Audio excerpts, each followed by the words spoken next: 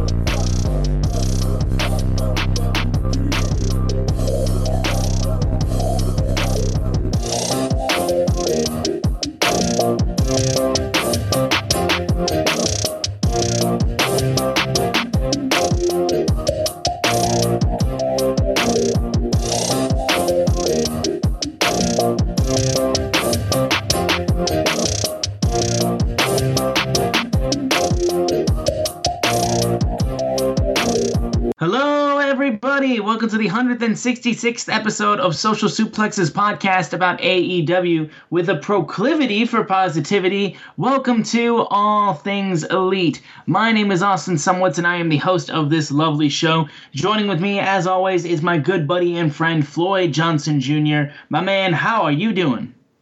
Dude, I am so good.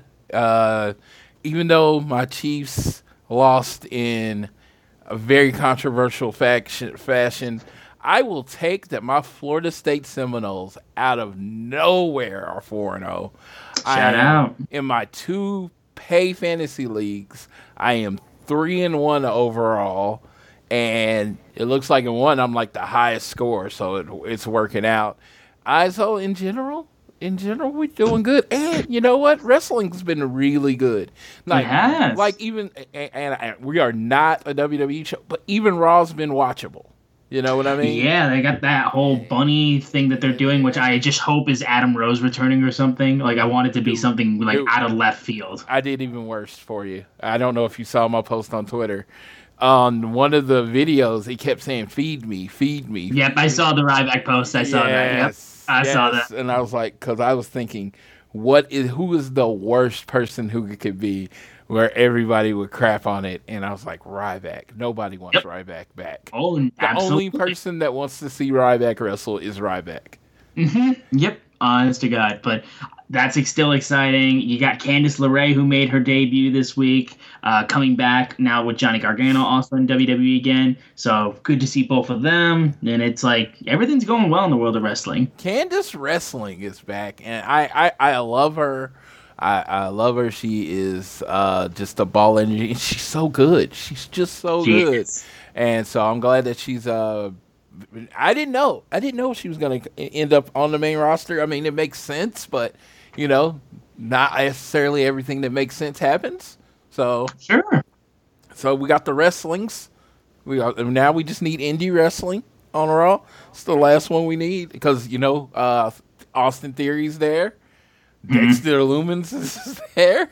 So, like dressing up as what was it? The Sabres, I think he was dressed up in some sort of And it was I knew it was a hockey gear, but I didn't know. No, they were in Edmonton, so they were. They were in Edmonton. Yes, it was the Oilers. That's right. It wasn't the Sabres. My bad. Yeah, and then so that was cool, and I would love to find a reason that he hates the Miz, but it's wrestling. So do we really need one? We don't need No. It's like WWE has been better lately. Yeah, and that's all you can ask for right now as a fan. Yeah, and it's just like some people are like, well, this is not happening. It's not this generational thing. But I'm like, it's like sports. I'm going to use sports as an example. Teams don't just draft one player and then get automatically better. It is a lot of great draft decisions and pickups and all that kind of stuff to get your team gradually better. Like Detroit, what were they last year? They won 3 games last year. We were 13-1. Yeah, so if you get to 6 or 7 wins, that's a giant leap. We should have been at 2 wins last this weekend, but unfortunately our coach decided. I love Dan Campbell, but he made a lot of decisions that I did not agree with, and kind of cost us the game. He even said it in the post-game presser that he felt like he cost the team, which he kind of did. But we're playing Seattle this week, so we should probably win that game. But we got to win earlier. We didn't have to wait until October for our first win of the season, so that at least I'm happy about. Yeah, so the great coach Bobby Bowden, my favorite coach of all time, said there was four stages of a winning team. First, you lose big, then you lose close, then you win close, and then you win big. And Detroit's probably in that lose close to win close area right there. We've been that way for since Dan Campbell joined the team. We've been losing close pretty much the entire time. So we're moving up, but you're ready to start winning close, right? Yeah. Same thing with WWE. They're starting to get ready to win close. Yeah, they're losing close right now, and it's like I said, they're breaking even. It's like I don't feel like my time. It's like this week of Raw. Somebody was asking me how I felt about it. I was like, it was the okayest episode of Raw I ever saw. I think the one thing we can all agree with is my goddamn boy Sami Zayn is out here moving. Like I'm so happy. I have not yet. I have not. You're not an honorary Uce yet? I'm not yet. I haven't gotten on it yet. I'm going to, because I'm so happy for Sami Zayn. I love that dude.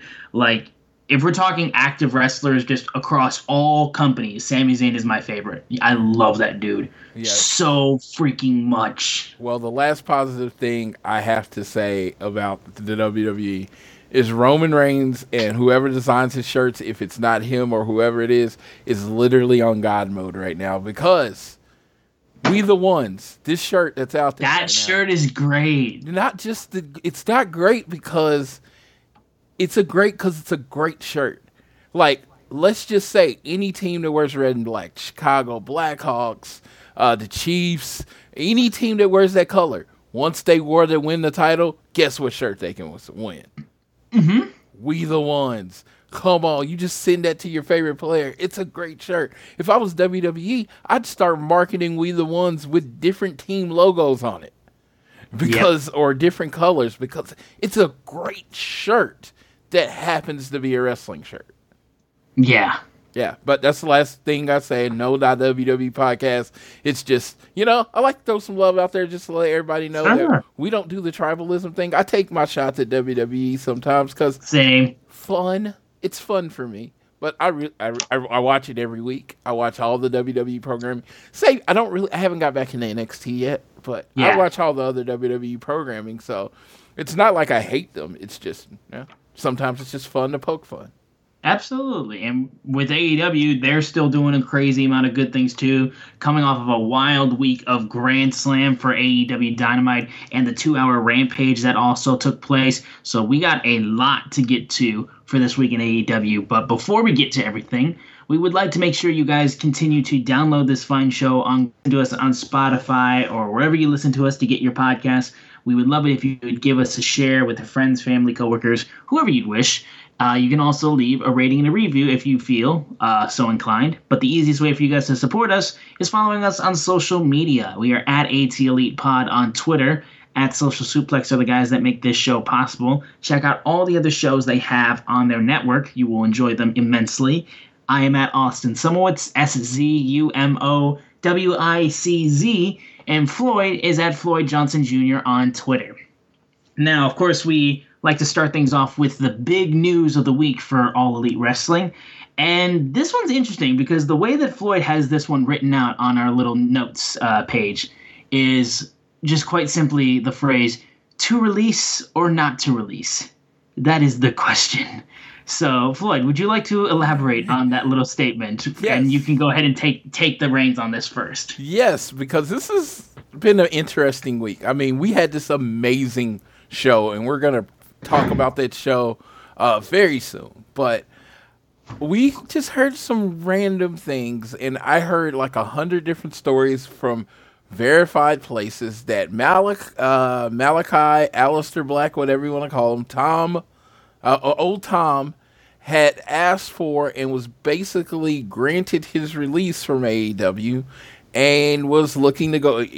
After an extended non-compete time, he was going to go back to WWE. Then Buddy Matthews, another member of the House of Black, he made an announcement at an indie show that he was going to be taking off some time, and then we heard the reports that he was asking for his release and was trying to go back to WWE. They both have significant others in WWE, Zelina Vega and Rhea Ripley.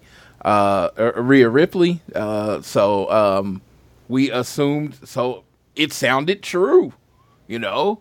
I mean, literally, people were asking me what I thought, and I was just like, honestly, if you don't want to be in AEW, you know, it's best that they let you go. It's a deep roster, and I still believe that. It's a very deep roster. You know, honestly, probably could go with losing a few wrestlers on the roster so you could really focus pushes on other people, but whatever. And I was just like, okay, they're going to do what they got to do. I mean, I'm not in their head. So Malachi has pretty much been consistently saying that this wasn't goodbye, this was see you later. He said it, and he kept saying it. He never said he asked for his release. The words release never came out of his mouth. So last night in an Instagram live video, he says, I am taking a break. I am getting some things in my life in order. I didn't want to do this. But I'm getting my life in order. And, you know, I'm just taking a break, and I will be back. I didn't ask for my release, and I will be back with AEW. He also indicated that his contract is not a 5-year contract, which, you know, that seemed a little long in my head, but whatever. And then Buddy Matthews, more reports come out, still nothing from Buddy Matthews' mouth, that he actually has some legal paperwork he has to take care of in Australia, so that's why he's taking a break, because he has to go back home and take care of that. Again, I think the only thing I 100% know is the stuff that came out of Malachi Black's mouth. But what is that, sir? Wait, sorry. What is what? Sorry, what? that sound. Somebody said. I was muted. I don't know what the hell you heard. You were not muted, sir. I was absolutely muted. That's bullshit. This microphone's broken. No, you were not muted at all. I should be muted now. Okay. Well, on Friday, so on Friday I had a thought, and then last night I had a thought, and from what I understood is the way Dave reported it, is that Tony was going to give people their releases. And then the word has come out over the last few days that no one's getting released. So I asked to release or not release. I was having a great conversation with Sir Sam. He is the host of the AEW Match Guide on the Social Suplex. Make sure you check that out. I was actually on that show this weekend discussing Cody's last match in AEW. So make sure you catch that. But we were discussing it, and I was just like, and he was like, he doesn't like the idea that someone that has been released, wants to be released, is not granted to release. And I was like, so AEW should honor the contract, and, you know, the wrestler shouldn't be required to. And he's like, I'm all about corporate rights. So I made the point that corporations are run by people. You know, so there is another person on the other side of that contract. So shouldn't both people be respected to honor that contract? So I thought this would be a great topic of conversation to start, as me and Austin are both fans of shoot sports is the best way to say it, or whatever. I don't know. I don't like using inside wrestler terms when we talk this, so I don't know how to say it, but excuse me, cough. We're both fans of football, baseball, basketball. And honestly, so in football, the owners have most of the rights. And in baseball and basketball, honestly, it's closer to the players. So what are your thoughts on this situation, Mr. Austin? And let me clear my throat. Wow, you did talk. Yeah, no problem, man. And yeah, there's been a lot of reports going around and stuff like that. And yeah, Aleister Black or Malachi Black, whatever you would like to say, was very adamant going after the people that were reporting these stories that he say have absolutely no truth to them. Consistently, it seems like there's just so much of the AEW roster that has to be dealing with like wrestling journalists or so-called journalists and stuff like that, and stories being leaked out that aren't true, and other things that are coming out. And it's just there's a lot of birds circling around AEW right now, and it's kind of the hot thing to do. They're the company that's been dealing with drama backstage, and they've been dealing with a lot of other outside circumstances and whatnot. So people want stories out of it that are going to get people to pay attention to whatever they have to say.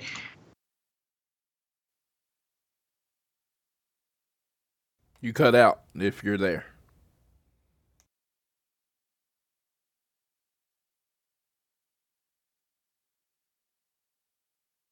Can you hear me now? Are we good here? You now. Yes. Okay, I have literally no idea what just happened there. Okay. It was like you pressed mute in the middle of talking. I did not. That's the thing. It's the weirdest thing in the world. Okay. But so me and Floyd, like I was saying before, we are not just fans of pro wrestling. We are also fans of just regular sports in general. So basketball, football, college football, all kinds of things. And in the world of professional sports, when you sign somebody to a contract, people can ask for their release, but like unless somebody is willing to pay the remainder of that contract or offer a better deal and like eat the lump sum of the current contract, or the company agrees to a buyout, then you're not really going anywhere. You can scream about how you want out, and the company can like look for offers and ways to dump you so they don't have to pay that much. But if A, nobody is asking for you as somebody that they want on their team, and then B, if nobody wants to pay what that one company, the other company or the other team is paying you, if no one wants to pay that kind of level of salary, then you really got not much leverage in that regard. The only real leverage you have is when you know that there is outside interest and you want to get out of where you are, and you know for a fact that there's outside interest to get you out of there as soon as possible and into what you would assume to be greener pastures. So I get it, we have this thought, and we've had it with the Ali situation, where, he wanted his release. He wasn't granted his release. They weren't just using him on television. They were just paying him to stay home and situations like that. And we all thought that was ridiculous. Free Ali was trending and everything was going on like that. And then you had the situation of people saying what was happening with Malachi Black and Murphy and all this type of stuff. And look, we've had people who wanted to leave AEW, and a lot of times in those situations, the contracts are like, the releases are agreed upon, and they're able to go their separate ways.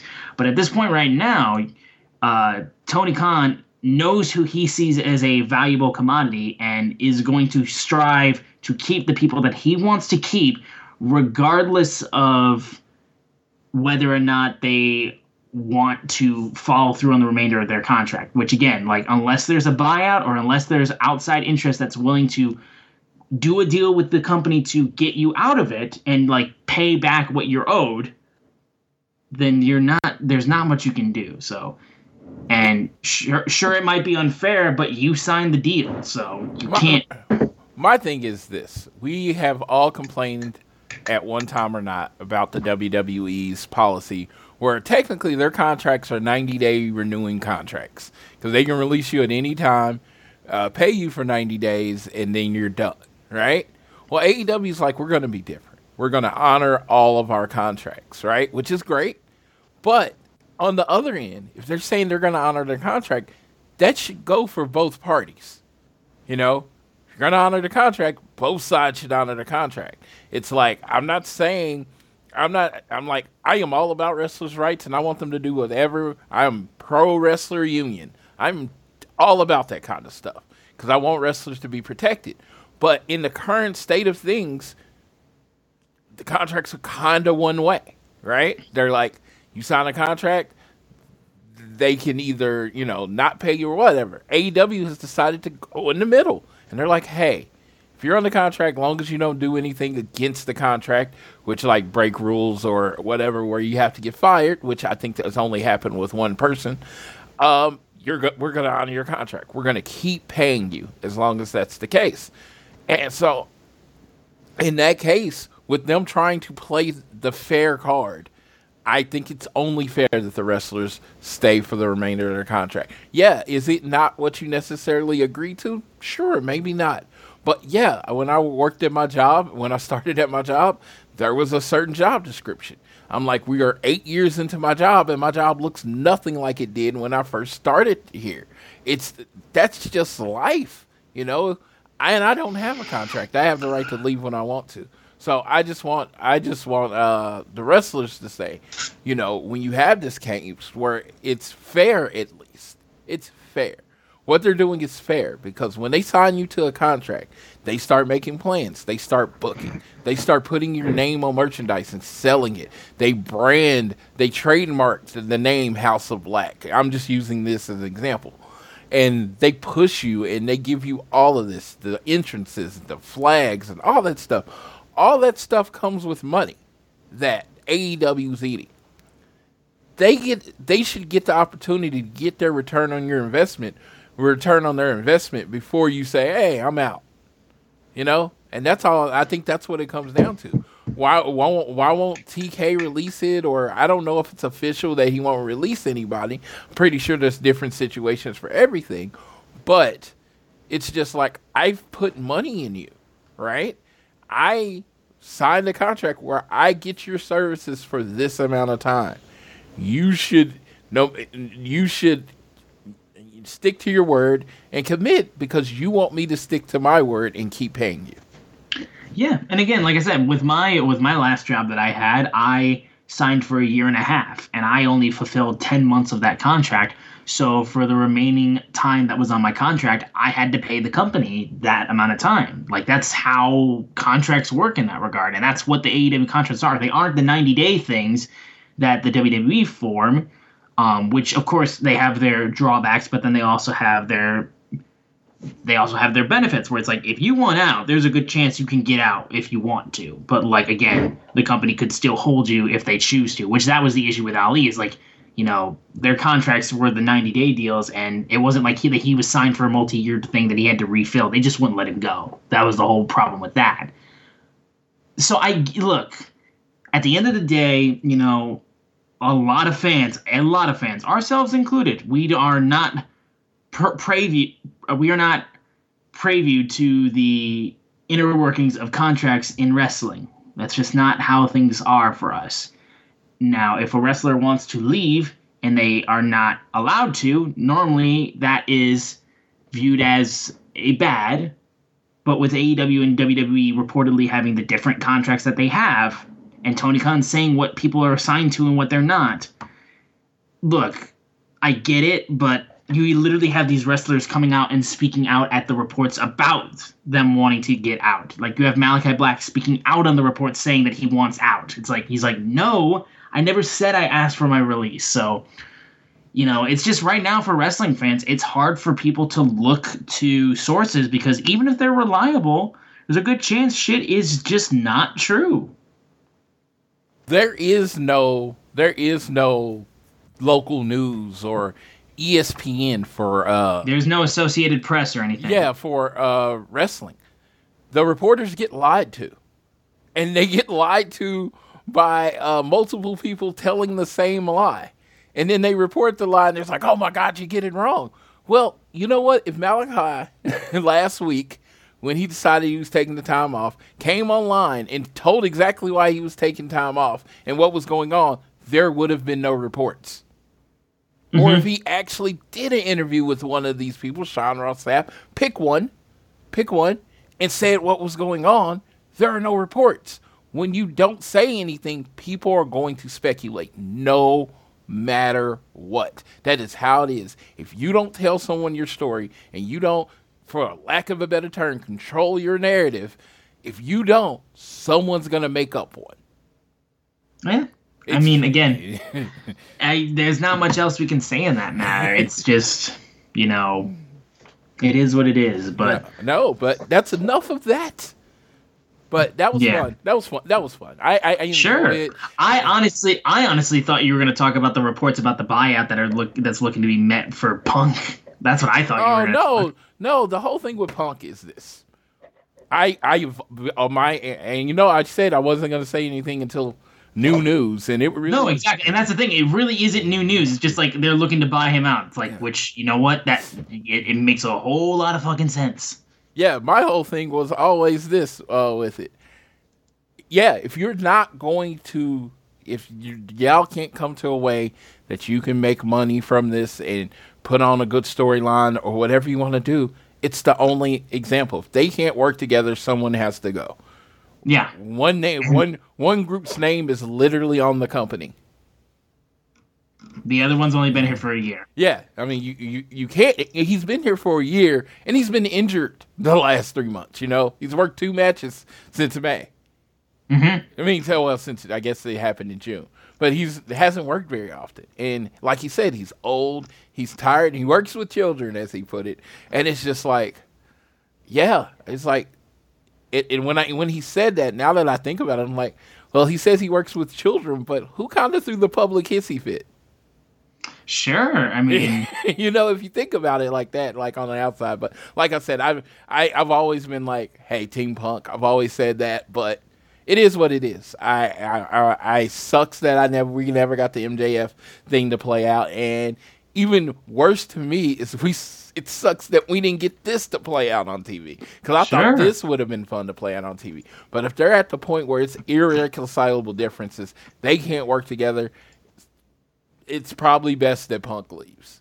Because as I've stated before, I mean, you got 3 healthy guys and 1 injury-prone guy. Who are you going to pick? I'm just saying pragmatically. Not taking my feelings out of it. Who should you go with? Yeah.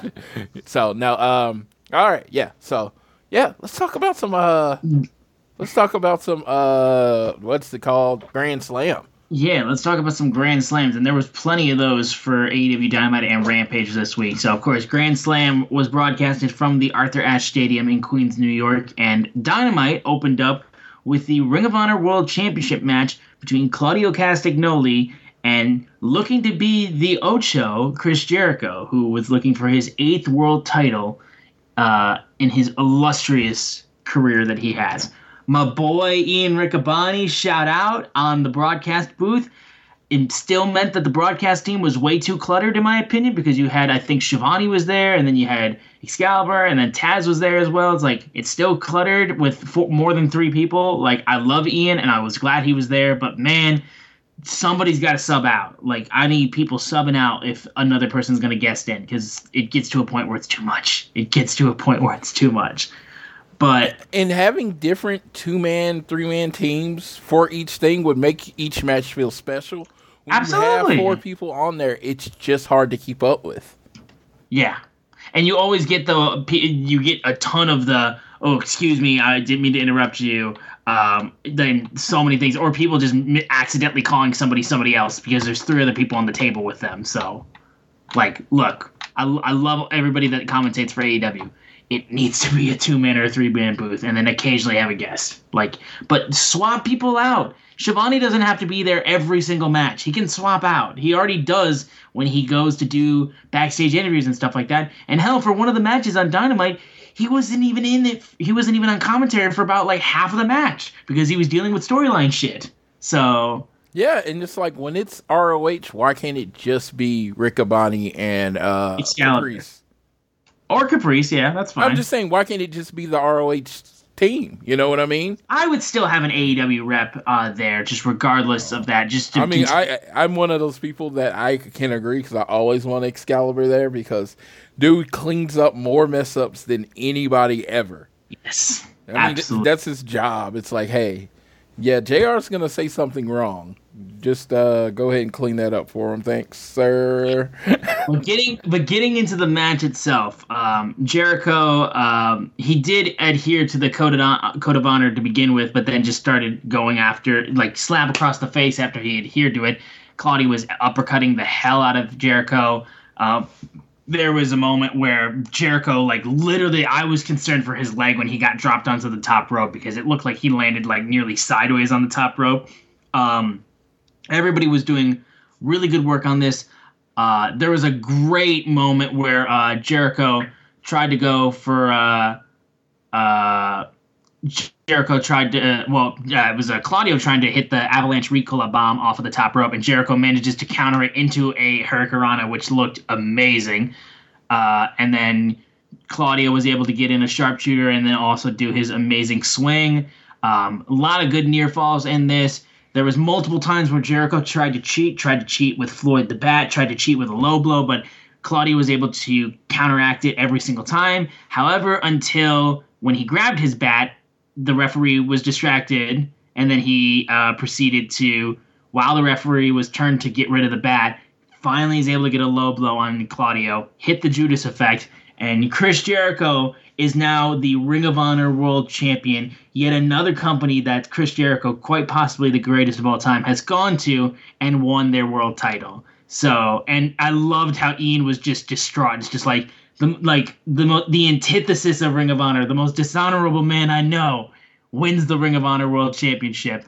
And the Jericho Appreciation comes out, celebrates, and gives a congratulations. Daniel Garcia, the Ring of Honor Pure Champion, was at the top of the ramp, gave a high five, but he was very reluctant on that. And he even had some things to say as well when they were celebrating on Rampage. This was a really good opener. The crowd was hot, and they were hot for pretty much the entire night. And this was a really good opener. I thought these guys did a great job. I love Claudio, and while him losing the Ring of Honor title is a bummer, I still think that there's so much great things for him to accomplish. The Blackpool Combat Club has been the team in AEW that has been used consistently all across the board. Every single member has been getting a chance to shine. And, I got nothing to worry about with Claudio. He already won a world title when he left immediately, like within the first year of him being in AEW / Ring of Honor. So I'm sure he's going to continue to do great things. And, yeah, this was an awesome opener. The greatest sports entertainer of all time is the champion of Ring of Honor, the pure professional wrestling program. Oh my God, doesn't it sting? It's so hard. Yes, I love it. I love it. I love it. I just like, if your idea is to get ROH its own TV show, was there a better name to get than Chris Jericho? Because Chris Jericho's name is what helped sell AEW. They needed a big name that everyone knew, and it was Chris Jericho. And now he could do the same for ROH. I mean, literally, you look at the ROH champions, you're looking at Chris Jericho as the world champion, Samoa Joe as the TV champion, the best tag team in the world, FTR, as your tag team champions, and Daniel Garcia, one of the hottest up-and-coming wrestlers in the world, as your pure champion. And then I forgot about the six-man champions. You have Dalton Castle and the boys. So you have a very solid lineup of champions in ROH that I think you could sell TV on. So I thought this was great. Thought this was a great match. Claudio is one of the most consistent, best wrestlers in the world. He doesn't have a lot of mess ups, and it seems like he can carry people if need be. Or with Jericho, he doesn't need to carry Jericho. Jericho's the GOAT, but he was able to, put the shine more on Jericho. I thought this was one of Jericho's best looking matches in a while, and I think a lot of it is because of Claudio. And great finish, a great finish, and everything Jericho's been doing, saying everything's not honorable and all that stuff as he's been going forward, has been great. And it's a big FU to Ring of Honor fans, and that's how you become it. That's how you be a heel right there. Yeah, absolutely. We then quickly moved on to another huge match on this show, which was the AEW World Tag Team Championship match between Swerve and Our Glory and Limitless against the Acclaimed. And man, shout out to the freaking rap representation that AEW got for this show, because there was so fucking many people that were used in this entire Grand Slam weekend. We had, coming out with Swerve in Our Glory, we had Fabulous, who showed up as they were rocking Nick's colors. And then for the Acclaim, DJ Who Kid. DJ Who Kid comes out with the Acclaimed, which I thought was the fucking shit. And that's not even just saying what happened on Grand Slam, which we'll get to that when we get to that. But, man, I was so freaking happy with, like, just the representation. Because, again, I'll tell you what, Swerve Strickland, he makes the contacts and he gets people to show up, because the amount of rap people that have been showing up in AEW has been crazy. My good friend Jared, huge hip-hop head. We've talked about him on the show. Floyd met him at Double or Nothing. That dude is such a rap fan. When he saw the names that were showing up in AEW, he was like, what the hell, man? It's like, it's not like you were getting, like, people that were, like, you know, you'd expect to see on WWE. It's crazy, just the amount of rappers and hip-hop people that they've been able to get for AEW. And as somebody who loves both, I fucking love it. And I just had to point that out first. But I don't even know what to say with this match, you know? It's like, this is what people have been waiting so long for. Like, the Acclaimed has been at this time and point, the hottest tag team that AEW has. Scissor Me Daddy has run roughshod over AEW. If I go to AEW shopaew.com right now, Scissor Me Daddy Ass is still the top selling t-shirt on shopaew.com. Right behind it is the $100 Acclaimed basketball jersey. So look, man, these guys are moving. They are making noise. They are moving merchandise. They are doing everything you would want out of a top tag team. And this was their crowning moment, you know. Swerve continuing to be an outstanding heel. Keith Lee, despite getting boos, was still outstanding, and he ended up getting hit by Swerve, which cost them the match. We had the incredible use of Billy Gunn getting the Famouser on Swerve Strickland when the referee was distracted. That set up for the Acclaim to come out and get the victory. Tons of great near falls, tons of great moments. The crowd was going nuts. And the coronation of the Acclaimed as your new AEW World Tag Team Champions. I know Floyd will say, you know, hold those belts for as long as you can, because you know the boys, FTR, the longest number one contenders for the Tag Team Champions, will be looking very, very closely to grabbing those. And they said so, in fact, after the show. After that match was over, until they were interrupted by the Ass Boys, because, of course, there's got to be a thorn in their side as they proceed to try to get the AEW World Tag Team titles back. But shout out Anthony Bowen, shout out Max Caster. I'm so happy, especially for Bowens, just for the representation in terms of having a active black gay wrestler hold a major title in AEW. I think is just such a cool fucking thing. And you wouldn't even notice. You wouldn't notice. No one would say anything. Nobody cares. Because at the end of the day, the Acclaimed are just good.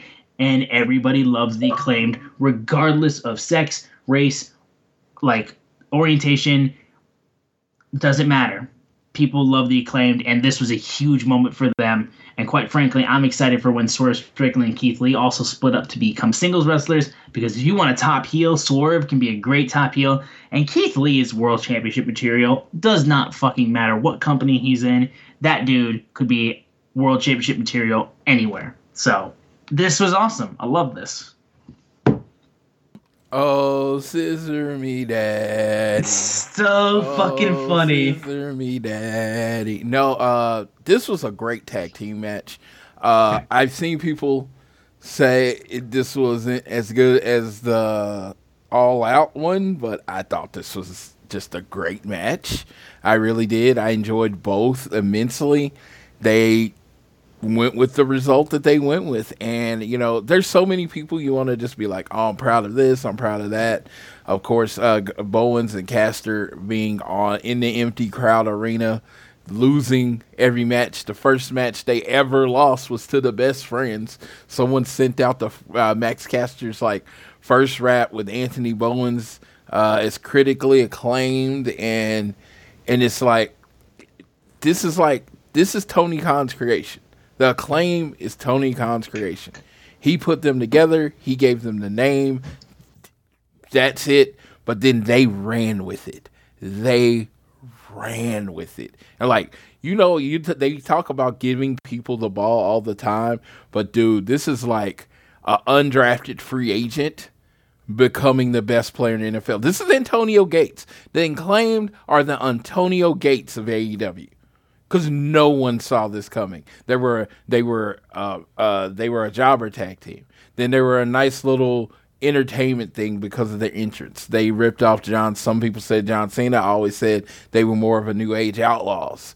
And then they were a cool little mid-card tag team. They gave you hope spots. And it was just like, and they just kept proving that they were a little bit more than what you thought, and a little bit more than what you thought, and a little bit more than what you thought. And now they have joined the great lineage of AEW champions. The only title, and this is not to jinx my beautiful title, the only title in AEW that has not had an interim champion. Not the All Atlantic? Well, yeah, that one just came. Well, it doesn't count. I'm talking about all the other ones. TNT. Whatever. TBS, whatever. I was like, it's been a crazy year for champions this year, so. It has. No, Bowens and Caster, they're amazing. Max Caster has. Either way, huge moment for the Acclaimed. Yeah, Max Caster has like this charisma that's off the charts. And Anthony Bowens, man, he's come through. And it was just like, I loved this moment. I loved the match. I loved all the false finishes. There was at one point where I thought Keith Lee and Swerve were just going to get the win. And then you got the Famouser. And then there was this weird moment where Caster just kind of fell off the top ropes where he was going to. Yeah. He was going to go for the mic drop, but he hurt his knee or something. Yeah, I would like to know what that was. And then you had the rappers outside and then the celebration. And it's like, you're like, so proud and so happy for them, and like it ain't like I've known them my whole life, but I've known them as long as they've been in AEW, and it just feels like, it's good. It's good. And like I said, Tony has been called, the money mark and all that kind of shit. And as far as wrestling, this was his idea. This putting them together was his idea. Did they run with it and do everything after that? Absolutely. I'm not trying to take any credit away from them. It's a lot of credit to go around. And I think there's a lot of praise to go around. And Acclaim was a team effort. And yeah, it is what it is. Great representation of the AEW tag team division. I actually don't have a complaint about them being AEW tag team champions. It was a great story. All stories in though. Just throwing that out there. And I just like to let you know, FTR was number one contenders so long as tag team champions that they literally broke the rankings and they quit posting them. They just like every time they would post it, it would be like hundreds of people asking, like saying FTR's been number one contenders again for this long. So I think they just quit posting. No. I think they did. Honestly, they're just like, we're just tired of this. This is not working out the way that we thought. So and then it looks like the FTR is going to be in a little feud with the Ass Boys, and I want to see FTR wrestle. That's the big thing with me. I want to see them wrestle.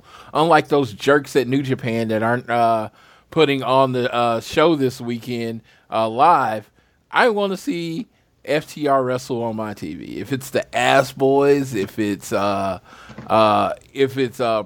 and Powerful, if it's the Lucha Bros, I don't care. I just want to see my guys do what they do better than anyone in the world, and that's wrestle. And I'm just very excited at the premise that they're gonna have another feud.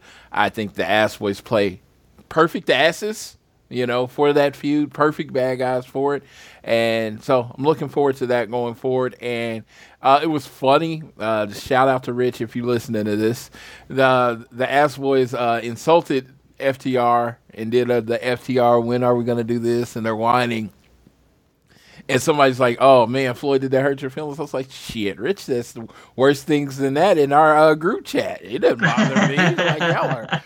I'm like, they got their shit on Pro, and Rich plays on All Madden. You know what I mean? There you go. So, no, I'm looking forward to it. All right. We then had an interview with Wheeler Yuta out on the ramp with Tony Schiavone, and then MJF proceeds to interrupt them and proclaims to the city of New York that the devil has arrived. And he's like, look, these people seem to worship the ground I walk on, so that makes all of you my loyal devil worshippers. Keep pissing off the Christians, because I've seen WrestleCringe share some actual Christians that are getting mad about it. Keep pissing them off, please. I very much like that. Wheeler Yuta is confronted, though, as he says, look, you seem to be confused because you've never seen a reaction to these like this. It's like, I'm a god to these people. I'm a generational talent. And Yuta proceeds to go, well, you have more catchphrases than friends, and wants to go down the route of being like, well, you just got engaged recently. And it's like, you know what? I'm not going to go down that road. You know, she's smart, but maybe too smart, because maybe she's already figured out, just like all of us, that you're a piece of garbage. And she's going to walk out on you just like all of us. And I was just like, all right, goddamn. And then MJF proceeds to say how his friends in the Blackpool Combat Club, they're not just fighting for the world title tonight. They're fighting to lose the championship to MJF. And eventually, he talks about, like, are you going to go to all these people and be like, Mr. Danielson, can you teach me how to nearly kill myself with by breaking every single bone in my body? Oh, Mr. Moxley, oh, well, he's got nothing good to teach anybody. And then, oh, Mr. Regal, can you teach me how to pop pills? And then that's when Yuta proceeds to swing on MJF. Yuta gets headbutted by MJF, and then they just start going after it. Tony Schiavone gets shoved by MJF. Yuta is going after him, and then W. Morrissey proceeds to come out from behind, grabbing Yuta. MJF gets his dynamite diamond ring, dicks Yuta in the face with it, and there's heel MJF consistently just ripping everybody to shreds. And I'm just like, man, you know, this guy is just despicable. And I like a Yuta versus like just a little match to tease for whenever he decides to cash the chip in. I would like to see a Yuta versus MJF match. I think that would be a very good one to watch. But yes, we know we have to be prepared for MJF with that chip, which could lead to an MJF holding the AEW World Championship, which I know a lot of people are excited for. I'm dreading that. Like, actually dreading it. So, but that's just me. But I will pass this off to Floyd. So I want the Devil Worshipper shirt that just came out on Shop AEW, but first of all, I am a Christian. That doesn't come up very often. That doesn't come up very often, as in, you know, I can think my spirituality is something personal. I don't bring that up. Second of all, my uncle is a pastor. Yeah, see, there's a problem there. Yeah, so that's a conversation I don't want to have. So that shirt's going to stay where it is, but I am going to get the greatest trick that devil ever pulled shirt, because that's just a popular saying. It's not popularizing the devil. So, this was fun. People had thought that, I've heard people think that Yuta got destroyed. I thought Yuta held his own and has shown growth on the mic. I'm not saying he's perfect or he went toe-to-toe with MJF, but I felt like he showed growth and he showed a little bit more confidence on the mic, and that's good. I mean, you're on the mic against a generational talent. Whatever you say to MJF, he has 11 comebacks, and they're perfect. And because he has the audience in the pound of his in his hand, they're going to react no matter what. I remember The Rock used to say the most ridiculous comebacks that shouldn't have worked, didn't even mean anything. But because he was The Rock and he said it with energy, it was like, oh my God, The Rock got him. And that's kind of what MJF's in. He could have called him a silly little grapefruit, which makes no sense. But people would have been like, "Oh my God, he killed him," because MJF's untouchable right now. He is arguably the biggest star in AEW right now. He's a homegrown talent, and he's super hot. He just had to come back. He is in rarefied air right now. He is on a different level than anybody else. So I thought for MJF being in the spot that he is, Yuta held up. And shout out to all the members of the Blackpool Combat Club for allowing him to say those terrible things. I mean, terrible. And literally, he talked about Daniel Bryan's brain injury, man.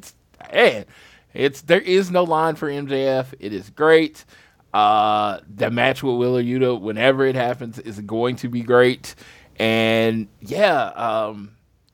I actually like this segment a lot. I thought it furthered the storyline. MJF needs something to do until he does the thing, which I am looking forward to, because you're going to think like the most popular wrestler, when he gets that 3, you're going to think the most popular wrestler in the world won the title, and it's like, no, the biggest dick in the world actually won the title.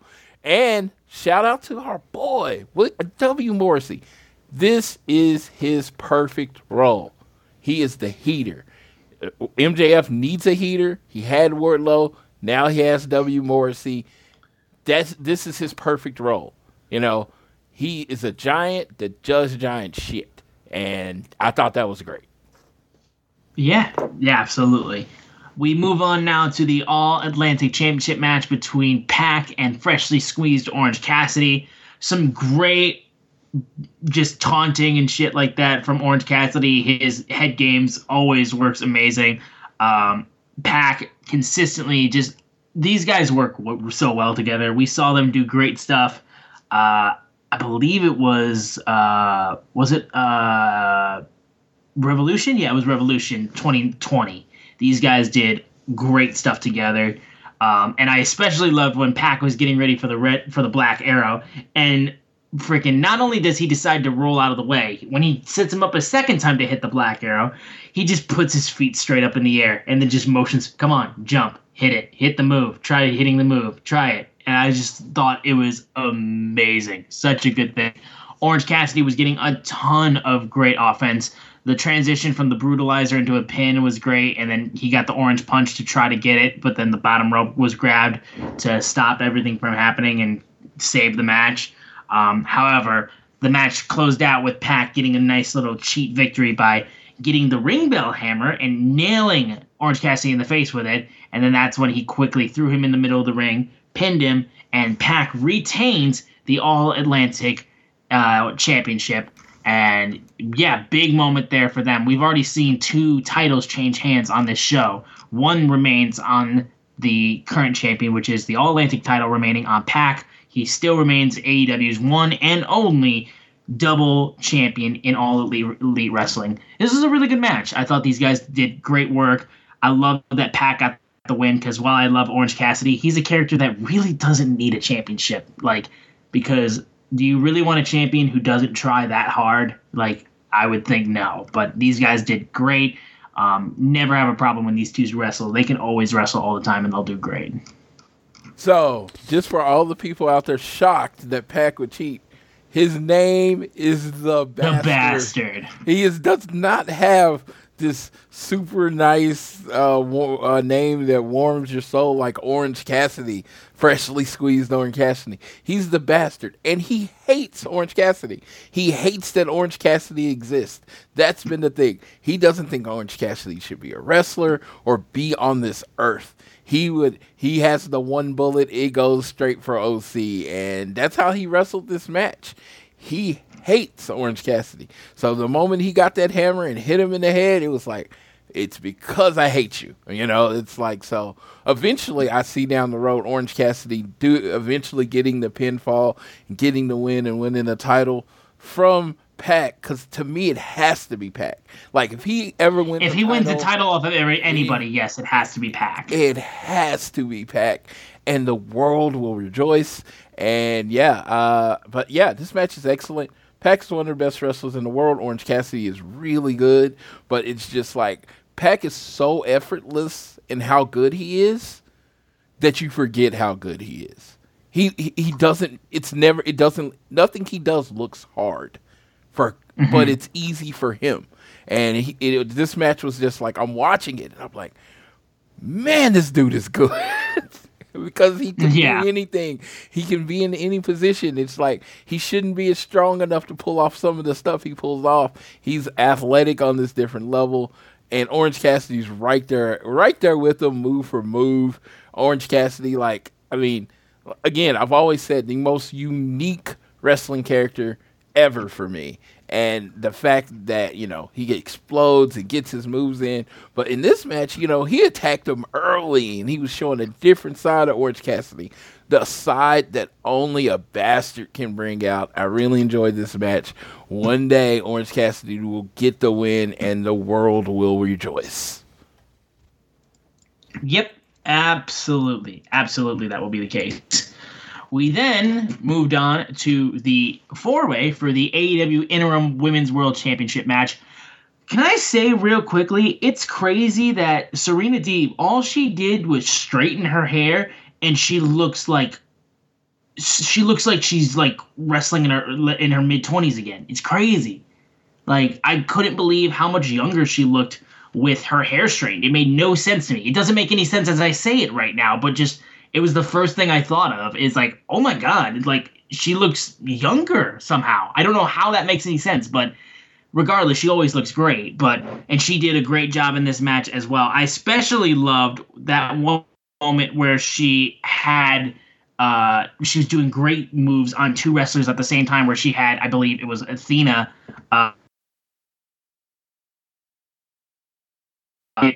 Toni Storm with another move, and just like the way that she was able to do like double team moves together, like was so fucking effortless. And she did a great job of getting herself like involved in this match of three wrestlers that like were at this point more people were interested with, but Serena Deeb kept people interested in her, which I gotta say is great. Athena looked awesome. I especially loved the moment where she carried both Britt Baker and I think it was Britt Baker and Serena Deeb at the same time, and she proceeded to throw them both, which was crazy. At one point, Britt Baker got her nose completely broken and was bleeding a lot. Jamie Hayter came down to the ring, and they double-teamed Toni Storm and Serena Deeb while attacking Athena after the match was over. But regardless, Toni Storm was able to cradle Dr. Britt Baker before the match and get the win to retain the interim women's championship. But that's when Jamie Hayter, we thought she was going to turn on Dr. Britt Baker, DMD. She did not. She realigned for the moment, and they teamed up, like I said, on Toni Storm while Serena Deeb was going after Athena. Curb stomp onto Athena. As the glove was put on, though, music started playing, and Saraya, Paige here. She is now All Elite. Saraya is in AEW. Literally the last person I would have thought I would see in AEW. And all I gotta say is, because I know we have not gotten full confirmation yet, but the fact that she came out the way that she did, if she's cleared to wrestle, like, talk about a return like that is like, everyone was so happy when Edge returned, which were absolutely so. When Bryan Danielson was able to keep wrestling, which absolutely so. If Saraya is able to wrestle now, and she's able to wrestle and she's cleared to wrestle, like, talk about a comeback for somebody who hasn't been able to wrestle for years because of injury. And it sucked so much because she was great. One of the brightest spots at a time when the women's wrestling hadn't reached a full apex. Girls like Paige and AJ Lee were the two girls I point to when women's wrestling started to get better. And then, of course, the four women as the four horsemen women were the ones that truly solidified that women's wrestling had become bigger than it had ever been. So her being in AEW, is huge. I'm so excited to see what Saraya does.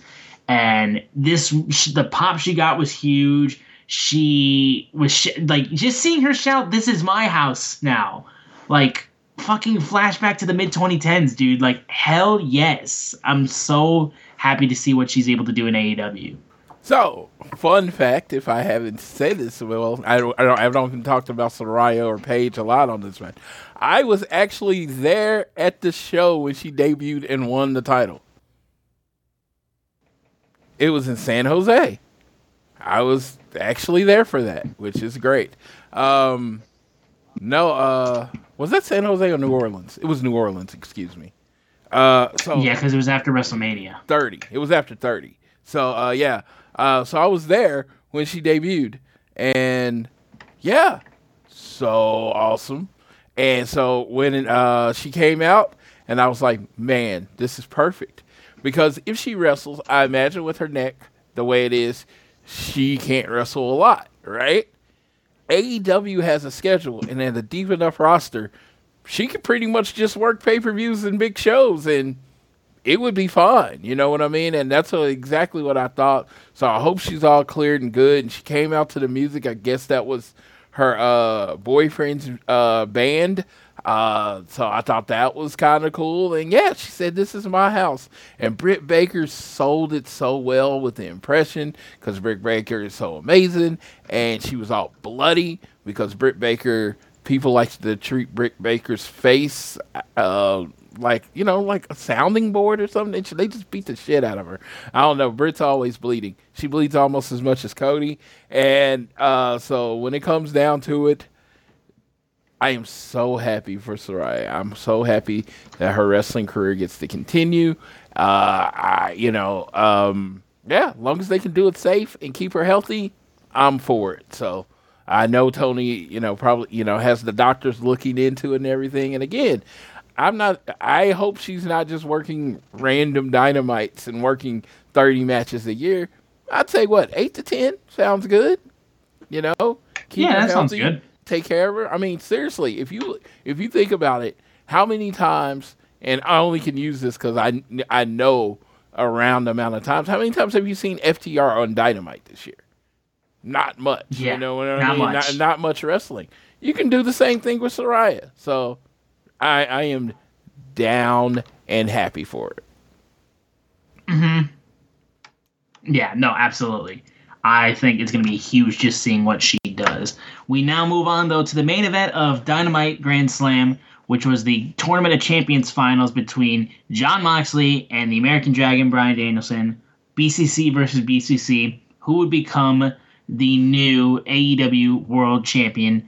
And these guys fucking beat the shit out of each other. The chops that fucking were landed on Moxley by Danielson were so fucking... They were echoing throughout Arthur Ashe Stadium. These guys were putting the boots to each other, just proceeding to kick each other and knock each other to pieces. Danielson and Moxley just did really great stuff. There was a moment where literally they were both mounted and they were like on their heads while they're slapping each other, and then eventually Danielson's able to turn it into the cattle mutilation, which was a crazy fucking move. Regardless, though, they just start beating the shit out of each other. Danielson's able to get the label lock locked in after transitioning from a triangle sleeper. Moxley, though, is able to get out of it. And he fucking, in this match, he didn't get the pin from it, but he hit the curb stomp. And the reaction that crowd got from seeing fucking Jon Moxley hit the move of his former Shield partner was amazing. And I gotta say, I was just sitting there being like, hit a spear. Just one time. Hit a spear. Just do it. Like, I want it to be on like a random ass show too that makes no sense. Just hit a spear out of nowhere, and I want to see that crowd erupt. Because the way they reacted when he hit the curb stomp was amazing. And the fact that didn't win the match either was also great, and the pop that got from that near fall was amazing. Regardless, though, after Moxley was able to hit the Death Rider on the stage, he then proceeded to get a rear naked choke on Danielson, and he tried to escape, but eventually Moxley was able to flatten Danielson out on his stomach while he had the choke out. Danielson fades out, and Jon Moxley wins the AEW championship. He is now the first ever 3-time AEW world champion. Renee, I guess the vacation got moved. I guess it got moved because this man is still running AEW like he never left. And it makes sense, dude. Moxley has been and will be, probably for generations now, the face of AEW from the jump. From when this man debuted at Double or Nothing back in 2019, this man has absolutely solidified himself as the face of All Elite Wrestling, and he has worn that moniker with such pride. He loves everything that he's been able to do at AEW, and it's so clear as day. And I mean, look, Danielson will get there again, guaranteed, but it's just big for Moxley, you know. I mean, he definitely got a lot of shit shrouded on the fact that for a while he was called interim champion, and he had to deal with, you know, being champion at around the time when all people could do was talk about Punk and whatever the hell was happening backstage and whatnot. But now it's like the focus can be put on Moxley here, and he consistently proves of how good of a champion he is when fans are around. It's like, is crazy closer to that, and Danielson can still say, like, man, he hasn't been able to beat Jon Moxley. Jon Moxley is one of those guys that, like, he just can't seem to beat right now, which I think can also be a nice little nod to, like, you know, if, God forbid, knock on wood, I don't want it to happen, but if BCC was to ever have, like, cracks in it, like, Danielson just being fed up with the fact that, like, he's viewed as second best in Moxley because he can't beat Moxley, I think would be a really interesting story if they go down that path. Later. I want BCC to reign for a while.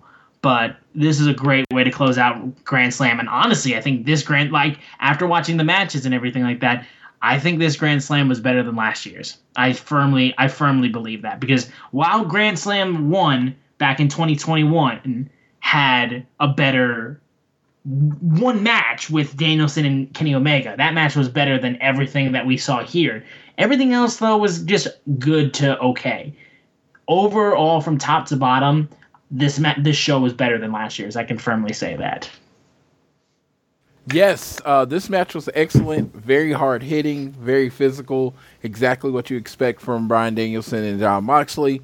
They did the finish and how they did the finish, and I'm loving it. Every time they have a match, it's a different finish. I mean, it's only been 2 matches, but completely different finish than last time. Last time it was kind of like, oh, rolled you up. This time, he literally, as Danielson was trying to get out of a move, he actually put himself in a worse situation and almost kind of choked himself out, in essence. And Moxley was just one step better than him.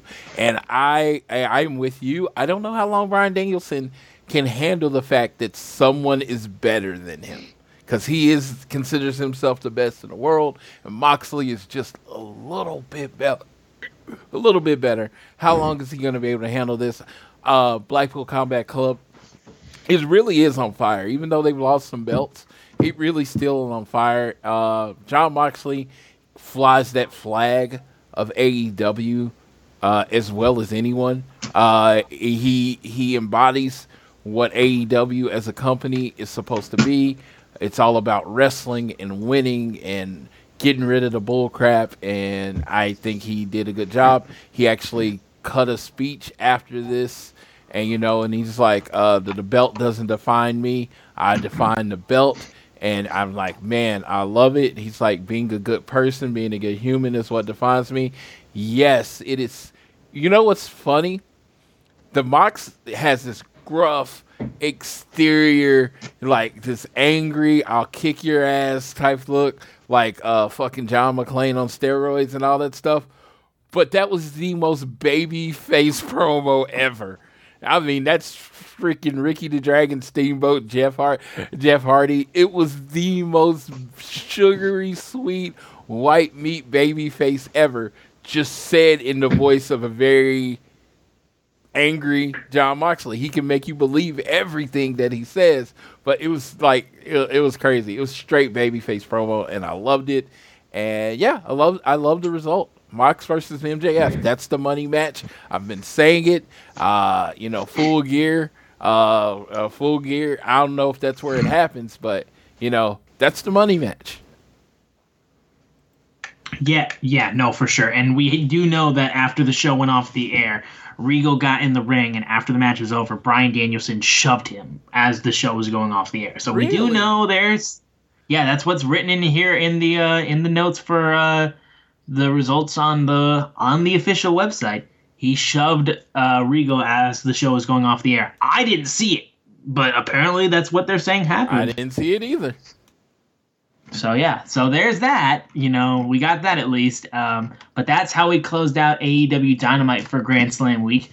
We now move over to the 2-hour Rampage for Grand Slam, which opened up with a no disqualification match between the House of Black of Brody King and Buddy Matthews with Julia Hart against Darby Allin and Sting. As the House of Black was making their entrance, Darby and Sting immediately ambushed them, and Darby jumps on the back of Brody King. Sting starts beating up on Buddy Matthews, and then while Sting is beating up Buddy, Julia Hart jumps on Sting's back and is trying to flail on him while she's trying so hard, but Sting just keeps beating up Buddy. And I thought this was a good match. This was a match that had some really good moments. Of course, Darby flying like a fucking bullet out of suicide dives and shit like that. There's a point where he was able to they got Sting handcuffed to a chair, and that's when they started beating up on Darby Allin by himself. Regardless, Darby proceeded to climb up the entrance tunnel and hit a coffin drop onto Buddy Matthews. Then Brody tried to choke out Darby in a sleeper like he did in Detroit all those months back, but Darby proceeded to roll and proceed to throw both of them off the stage through a table. But regardless, though, Buddy Matthews eventually was able to get back up and get Sting on a chair inside the ring. He's about to hit Sting with his baseball bat, and the lights go out. And when they come back on, the great fucking Muda is up on the ramp. And before all that was happening and Buddy was about to hit him with the bat, Sting is laughing hysterically because he knows something's going to happen. And it's the great Muda, one of Sting's most eclectic rivals in the history of his career, is in AEW, and he beats the shit out of Buddy Matthews. An incredible dragon screw on his leg, and then the green mist into the eyes of Buddy.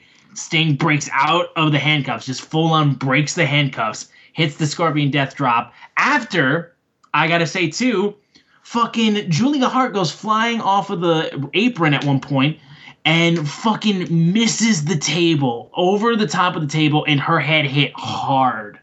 She said she was okay afterwards, but it was scary. It was also weird, too, because the table just lost a piece. It was, so fucking weird about how the table just lost, a piece up on the top, and then just she missed the table completely other than that. But after the Scorpion Death Drop, Buddy gets pinned by Sting, and the Great Muta and Sting hug it out in the middle of the ring. Really cool moment to open up Rampage, I will say. I'm glad Julie Hart's okay, because I gotta say, that shit was scary for a moment. Match was fine, honestly, as a no DQ match. It did what you expected between. They worked it great. Sting consistently still looks amazing in AEW, despite how old he is. It doesn't even matter. You don't even think about it. And yeah, with seemingly, from what people are saying, at least from what we've seen, we're going to get a hiatus at least with the House of Black. Regardless of whatever the fucking media is saying or whatnot, we're getting at least a leave of absence from the House of Black as of now, which I think is fine. They can come and do things whenever they want, or if they want to leave, they can do whatever they want. But this was at least a really cool moment with Muta and Sting. Yes, as a person that watched the rivalry live in my life, this was something that you wouldn't expect to see. Great Muta coming to the aid of Sting. It was announced that Sting's going to be at Muta's last match in January, which will be awesome.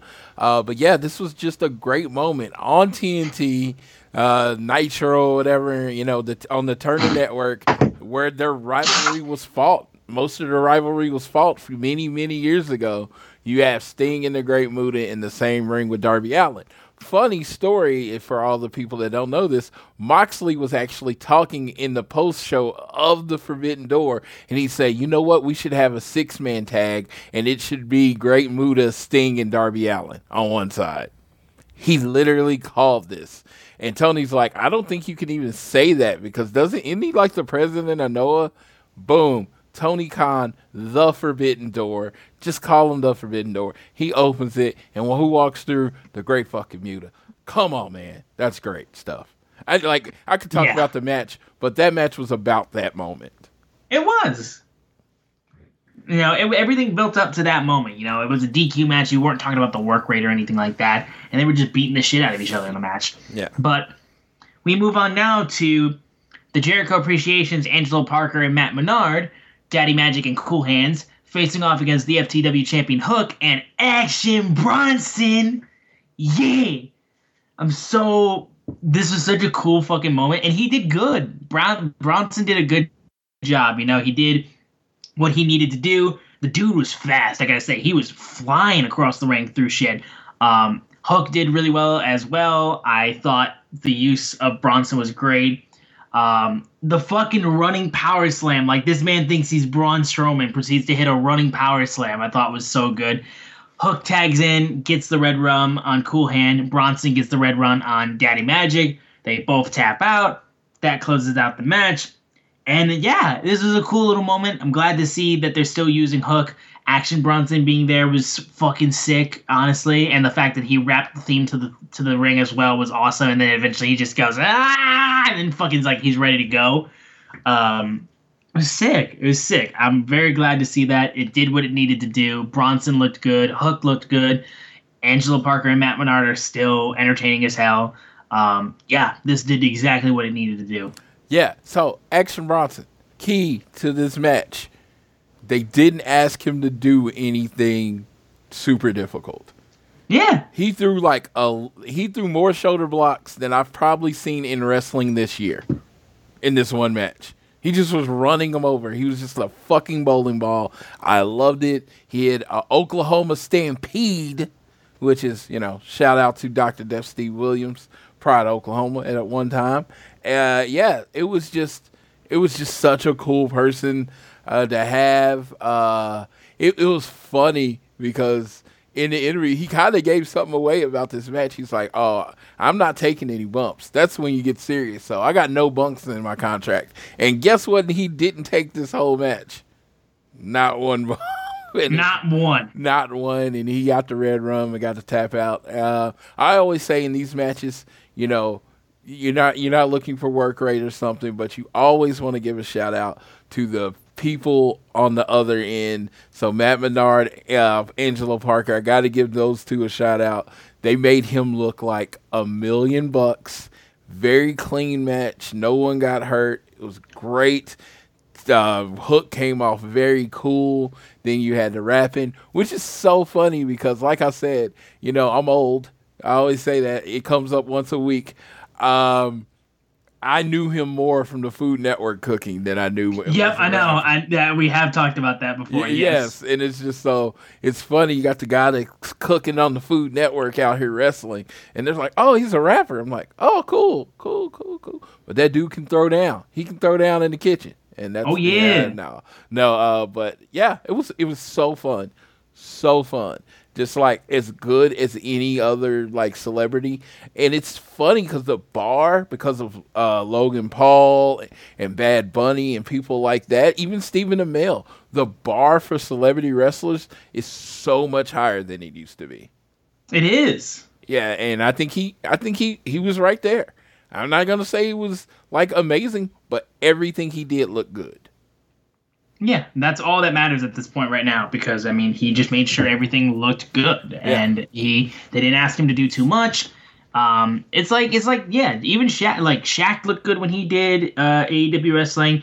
Bad Bunny looked good when he wrestled. Like, there's been so many instances of people just wrestling good that have very little contact with it, and they're just known for outside work in entertainment and stuff like that. And, now I will say, because again, it just puts a more of a spotlight on the bad ones like Snooki and stuff like that, and when celebrities come in and do a bad job, you're gonna get a lot more shit now than you would even back then, because we can point to so many instances of celebrities coming in and wrestling and doing a good job. Yeah, maybe Action Bronson every year at Grand Slam. I'm down. I have stated this I will be at Grand Slam next year. It's pretty much the only big event of AEW I haven't been to, and it bothers me. Oh, it'll change sooner or later. Yeah.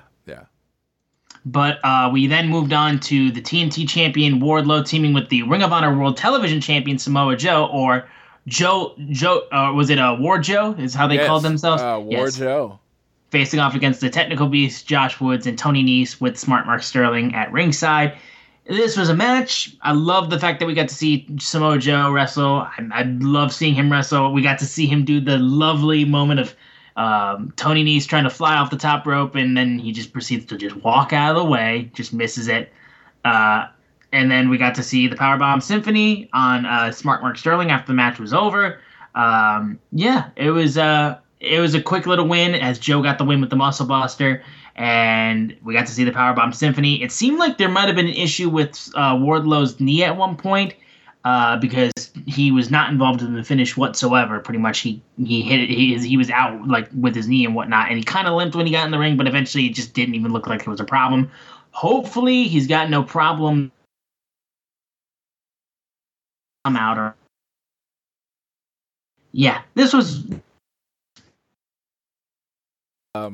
Yeah, it was a match. I would still say if I was ever a wrestler in kayfabe, Sterling would be my lawyer. His wrestlers get more TV time and more great matches than any wrestlers in the company. I don't even know when Josh Woods joined the company. I have to say it was probably right after the ROH show and the Super Card of Honor. And dude, I truly believe that dude's been on more TV more than most of the people on the AEW roster. Mark Sterling, he's a genius. He figures it out. He gets his people on TV. No, but this was a fun match. Sterling took all the power bombs from Wardlow, which is so cool, and everybody needed it. And Wardlow super over right now. Yeah, absolutely in that regard. We then got the match that ended off the first hour of this 2-hour rampage, which was Jungle Boy Jack Perry against Rey Fenix.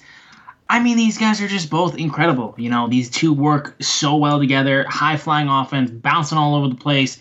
Crazy athleticism between these two.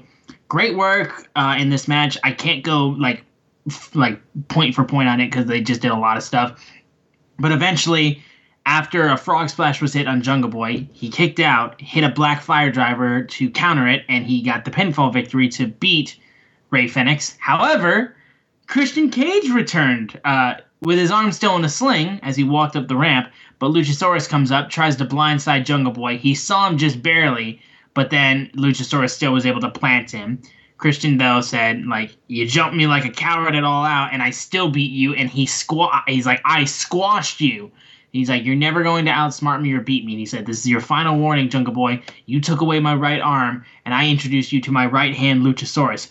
For the sake of your health, do not come back next week. He's like, and then he once again made a comment about his mother and his sister, and Jungle Boy proceeds to get chokeslammed again by Luchasaurus. And, well, Christian's back, everybody.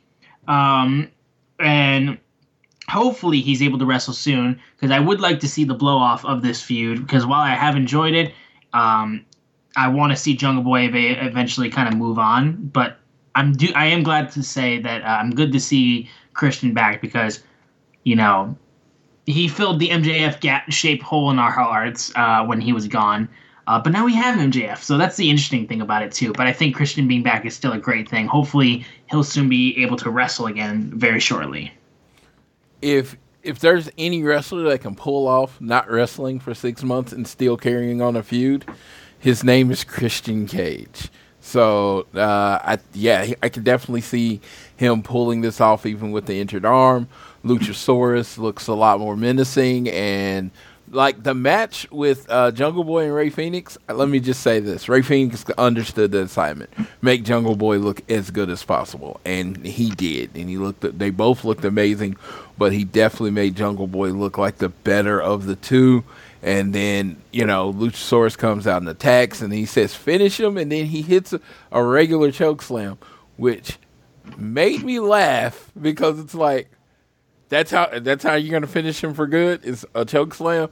It feels like you bring in a chair or something. It's just I just thought that was just my wrestling brain going too hard because I was expecting when he said finish him for good that it was gonna be something a little more substantial than just picking him up and choke slamming him. Yeah, exactly. But cool segment. Good job, Jungle Boy. Absolutely. We then moved on to the second hour of AEW Rampage for Grand Slam Week. Mad King Eddie Kingston facing off against Sam Guevara. Shout out to his nice little animated Dragon Ball Z style Titantron. I thought that was a nice little thing. Sammy, of course, facing Eddie Kingston, gets on microphone and calls him fat again. Of course, that was the line where it's like, the backstage drama where he flipped out on him and started beating the shit out of him or tried to slap stage after that promo on Rampage. But this was used for this match. I had a great little moment to tie that back, and everyone's working still and everything. But eventually, Eddie pokes Sammy in the eyes, starts beating the shit out of him. Sammy, though, is able to throw him onto the arena floor. Ty Conti grabs his boot at one point. Sammy, though, is able to keep putting in some offense. But as things keep going on, though, Sammy gets put onto put in a stretch plum. The referee ends the match because Sammy is just completely defenseless. He didn't release the hold. Jerry Lynn comes down to try to stop him. That doesn't happen. And then this was the weirdest thing, though, was when Paul Turner proceeds to reverse the decision of the match because Eddie Kingston wouldn't let go of the hold. We've had plenty instances of wrestlers not letting go of holds after the match, and never once was a match reversed.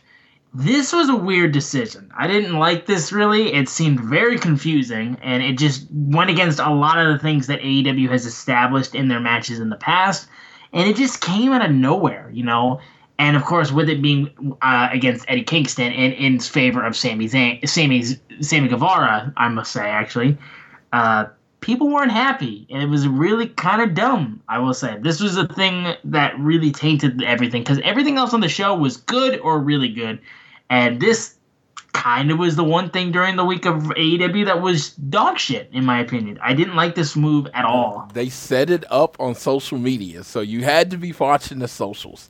Tony Khan was mad at Paul Turner after Dynamite because if you remember, in a lot of the matches there were cheating or like the Pac and then Jericho with the nut shot. There was a lot of cheating. So he said he told Paul Turner to tighten it up and to take control. Well, the first victim of Paul Turner tightening it up and taking control was the Mad King Eddie Kingston, who went too far in his beating of Sammy Guevara. So, yeah, old school wrestling, this actually happened a lot where the referee would threaten to reverse the decision if a person didn't let go of the move. They had 5 seconds or they could reverse the decision. So decision reversals happened a lot in the 80s. Well, not a lot, but enough where I remember it. And yeah, so I thought this was pretty cool. Sammy Guevara gets a shitty win over Eddie Kingston. So Eddie Kingston is not probably finished with him yet. I enjoyed it. Again, this is very old school wrestling. So I haven't seen anything like this in several years. So very old school wrestling. So I could see how it would not be everyone's taste. Yeah, I will disagree respectfully because I get what he's trying to do there, but like, tighten it up during the match. After the match is over, I don't give a fuck, dude. Like that's not tightening it up. That's just being cherry picking, in my opinion. It doesn't work for what they're trying to say, or at least what they were trying to imply in the social video. I get it. I don't agree with it. It's one of those things from old school wrestling that could stay in the old school, in my opinion. But that's just me. This was the one thing I looked at and I was like, that's kind of stupid. But we'll move quickly over to the TBS title match between Jade Cargill and Diamante, who is accompanied by fucking Trina. Like, dude, AEW is hip hop. I'm telling you.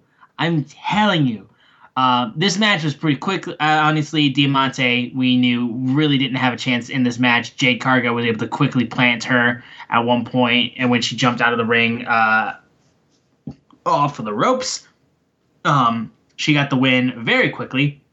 And after the match, in fact, Trina smacks Diamante and then joins Jade and the baddies because I don't know what to say. As to say from I was listening to One Nation Radio, as I do, and they said Diamante was definitely the geek of the week. I mean, yes. The person she brought down to the ring ended up slapping her and then posing with her a rivalry. She did not come off looking that good. I mean, even the match wasn't very competitive. It's just they're at this crossroads with Jade, right? They're at this crossroads.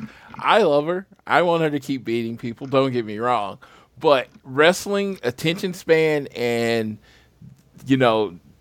ability to wait on something to happen has gotten shorter and shorter.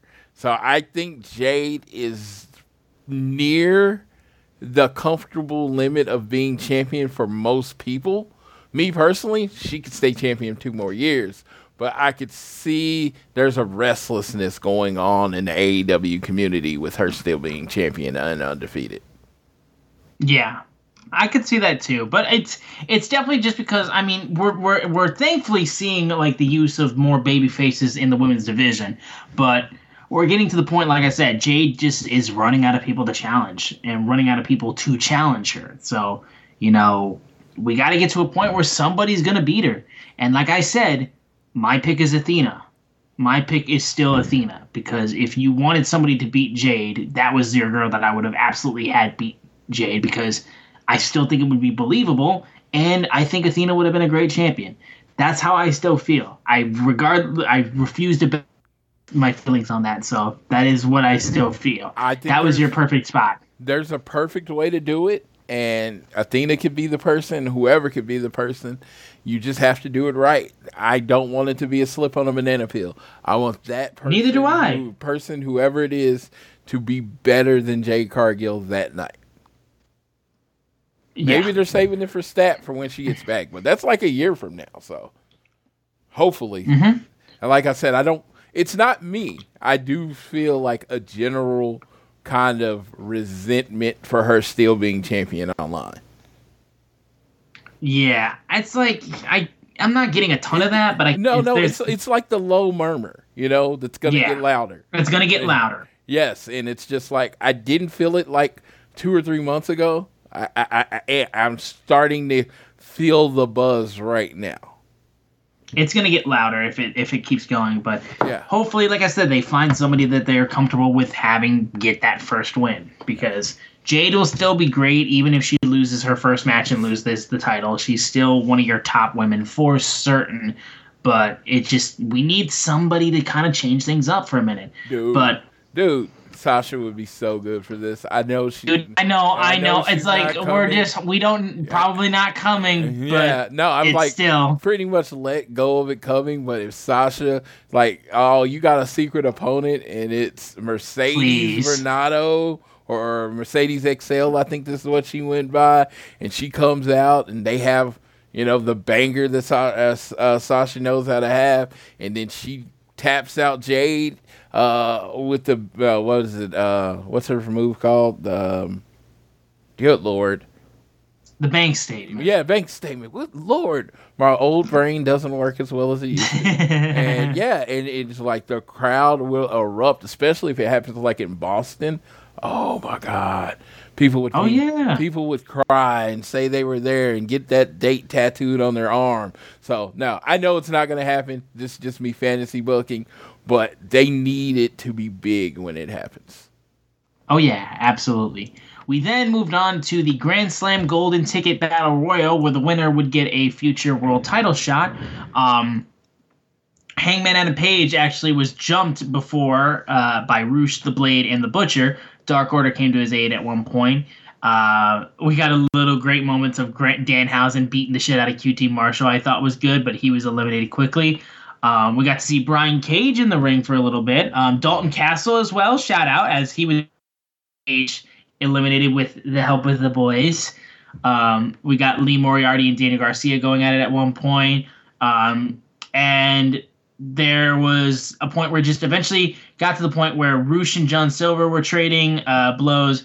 John Silver was eliminated. Penta was eliminated by Lance. Jay Lethal was eliminated at one point. And it came all the way down to the final two members of the Battle Royal being Hangman Adam Page and Roosh. And that's where Roosh was eliminated off of the ring apron.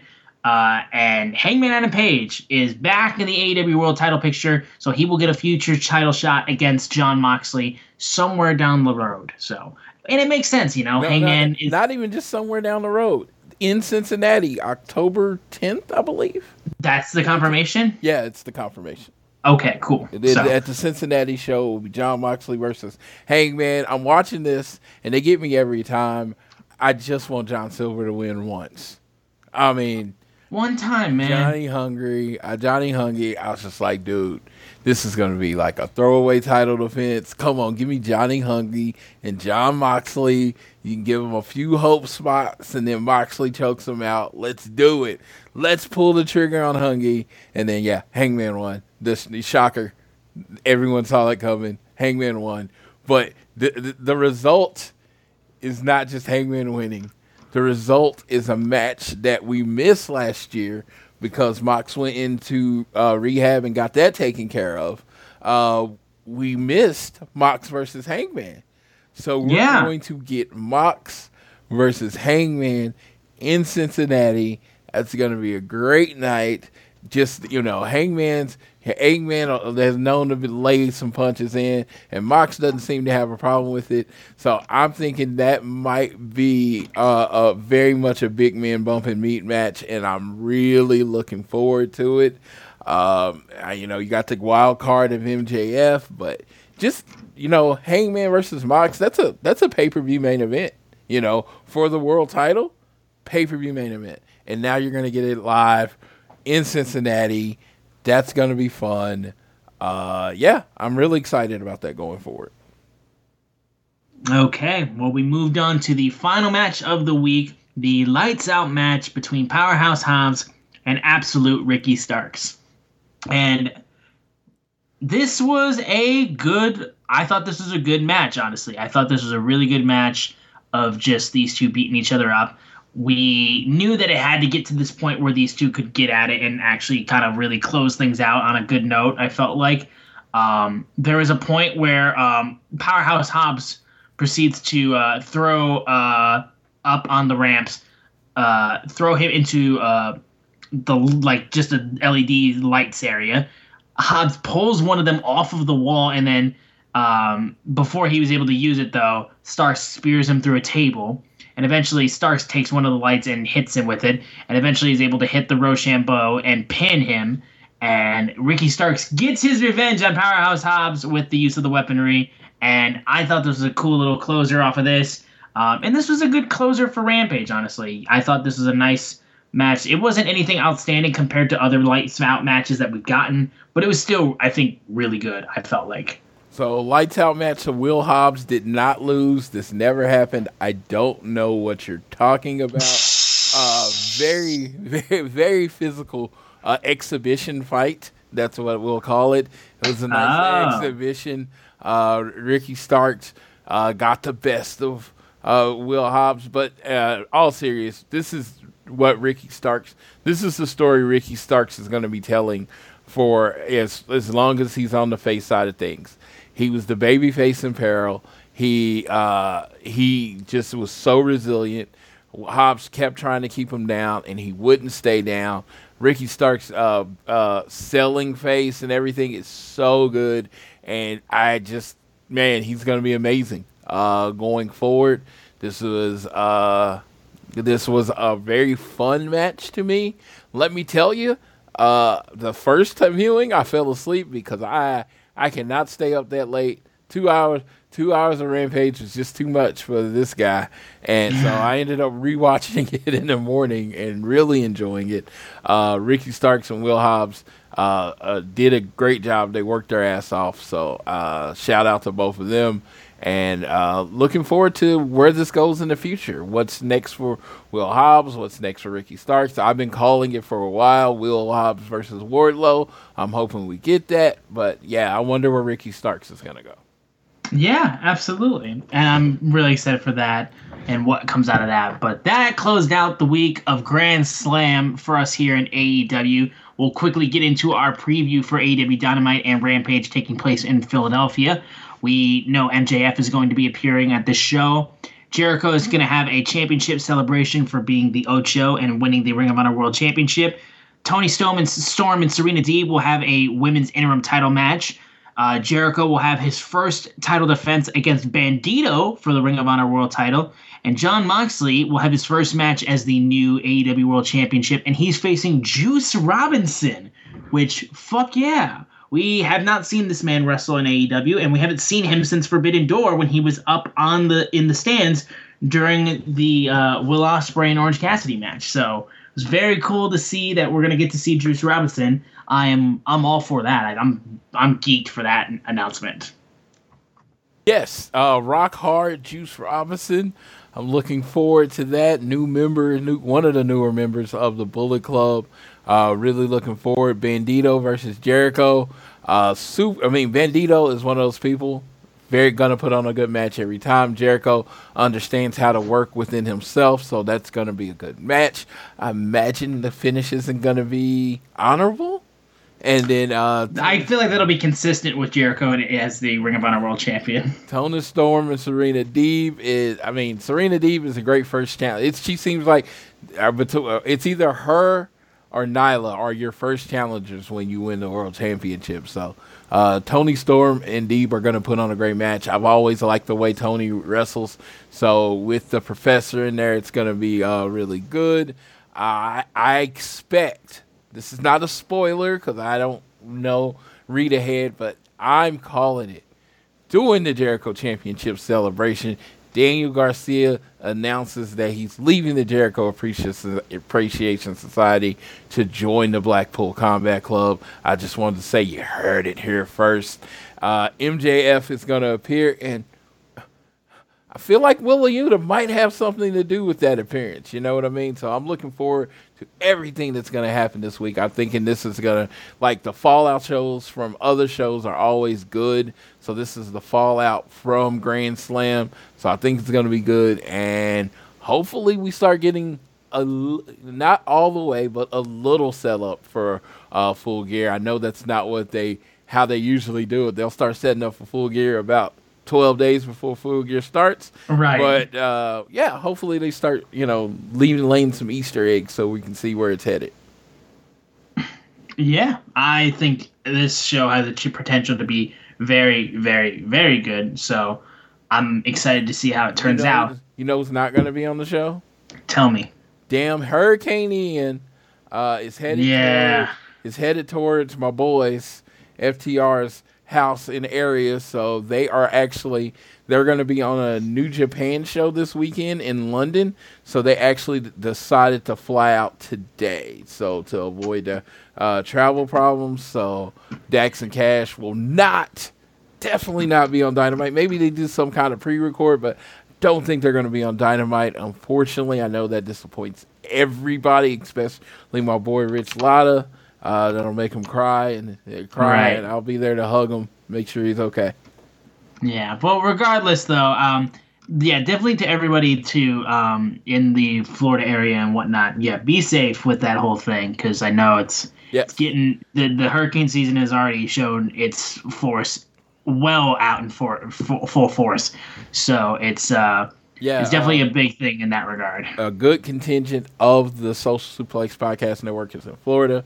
I wish them all safe. I got a guest room if you are willing to drive the 20-something hours to Oklahoma. You can always hang with me. But, I really do. I wish you the best as far as being in a safe place. So, the hurricanes. It's one of those things, man. They suck. And it's like when you're prepared and you get all out there, nothing happens. And when you don't do anything, shit goes to hell. So you be cautious. Be cautious. Yeah, for sure. For sure, be cautious. But either way, that I think will do it for this episode of All Things Elite. Guys, thank you so much for tuning in every single week. We really do appreciate it. Give us a share with your friends, family, coworkers, whoever you wish. If you listen to us on Google or Apple Podcasts or Spotify, wherever you get us, you can also download this fine show on Google or Apple Podcasts. You can also leave a rating and review. Let us know how we're doing. But the easiest way you guys can support us is on social media. We are at AT Elite Pod on Twitter, at Social Suplex are the guys that make this show possible. Check out all the other shows they have on their network. I am at Austin Sumowitz, SZUMOWICZ. Floyd is at Floyd Johnson Jr. on Twitter. And with all that out of the way, I'm going to pass it off to my good friend Floyd so he can take us home on this episode of All Things Elite. Yes. First, I did have one more piece of news. AEW Full Gear ticket sales. Look like they've sold out like 95% of the arena. They only have 769 just Full Gear tickets left and 1,169 combo tickets, and they're set up for 10,956 people. So it's AEW's doing what they do. They sell out these pay-per-views. But this weekend, me and Austin, thoughts, prayers, hopes, wishes are with everyone in that area that could be affected by Hurricane Ian. I hope you all are safe. Take care of your families. Make sure your pets have somewhere to go because they're part of your families too. Do all the things. Do everything. But I will definitely be sending up prayers and thoughts to all of you. Hopefully y'all make it out 100% without any damage or anything like that. But I will leave you this week as I always leave you. Just like my undefeated Florida State Seminoles. Whether you're at home, work, or school, always do your best to be elite.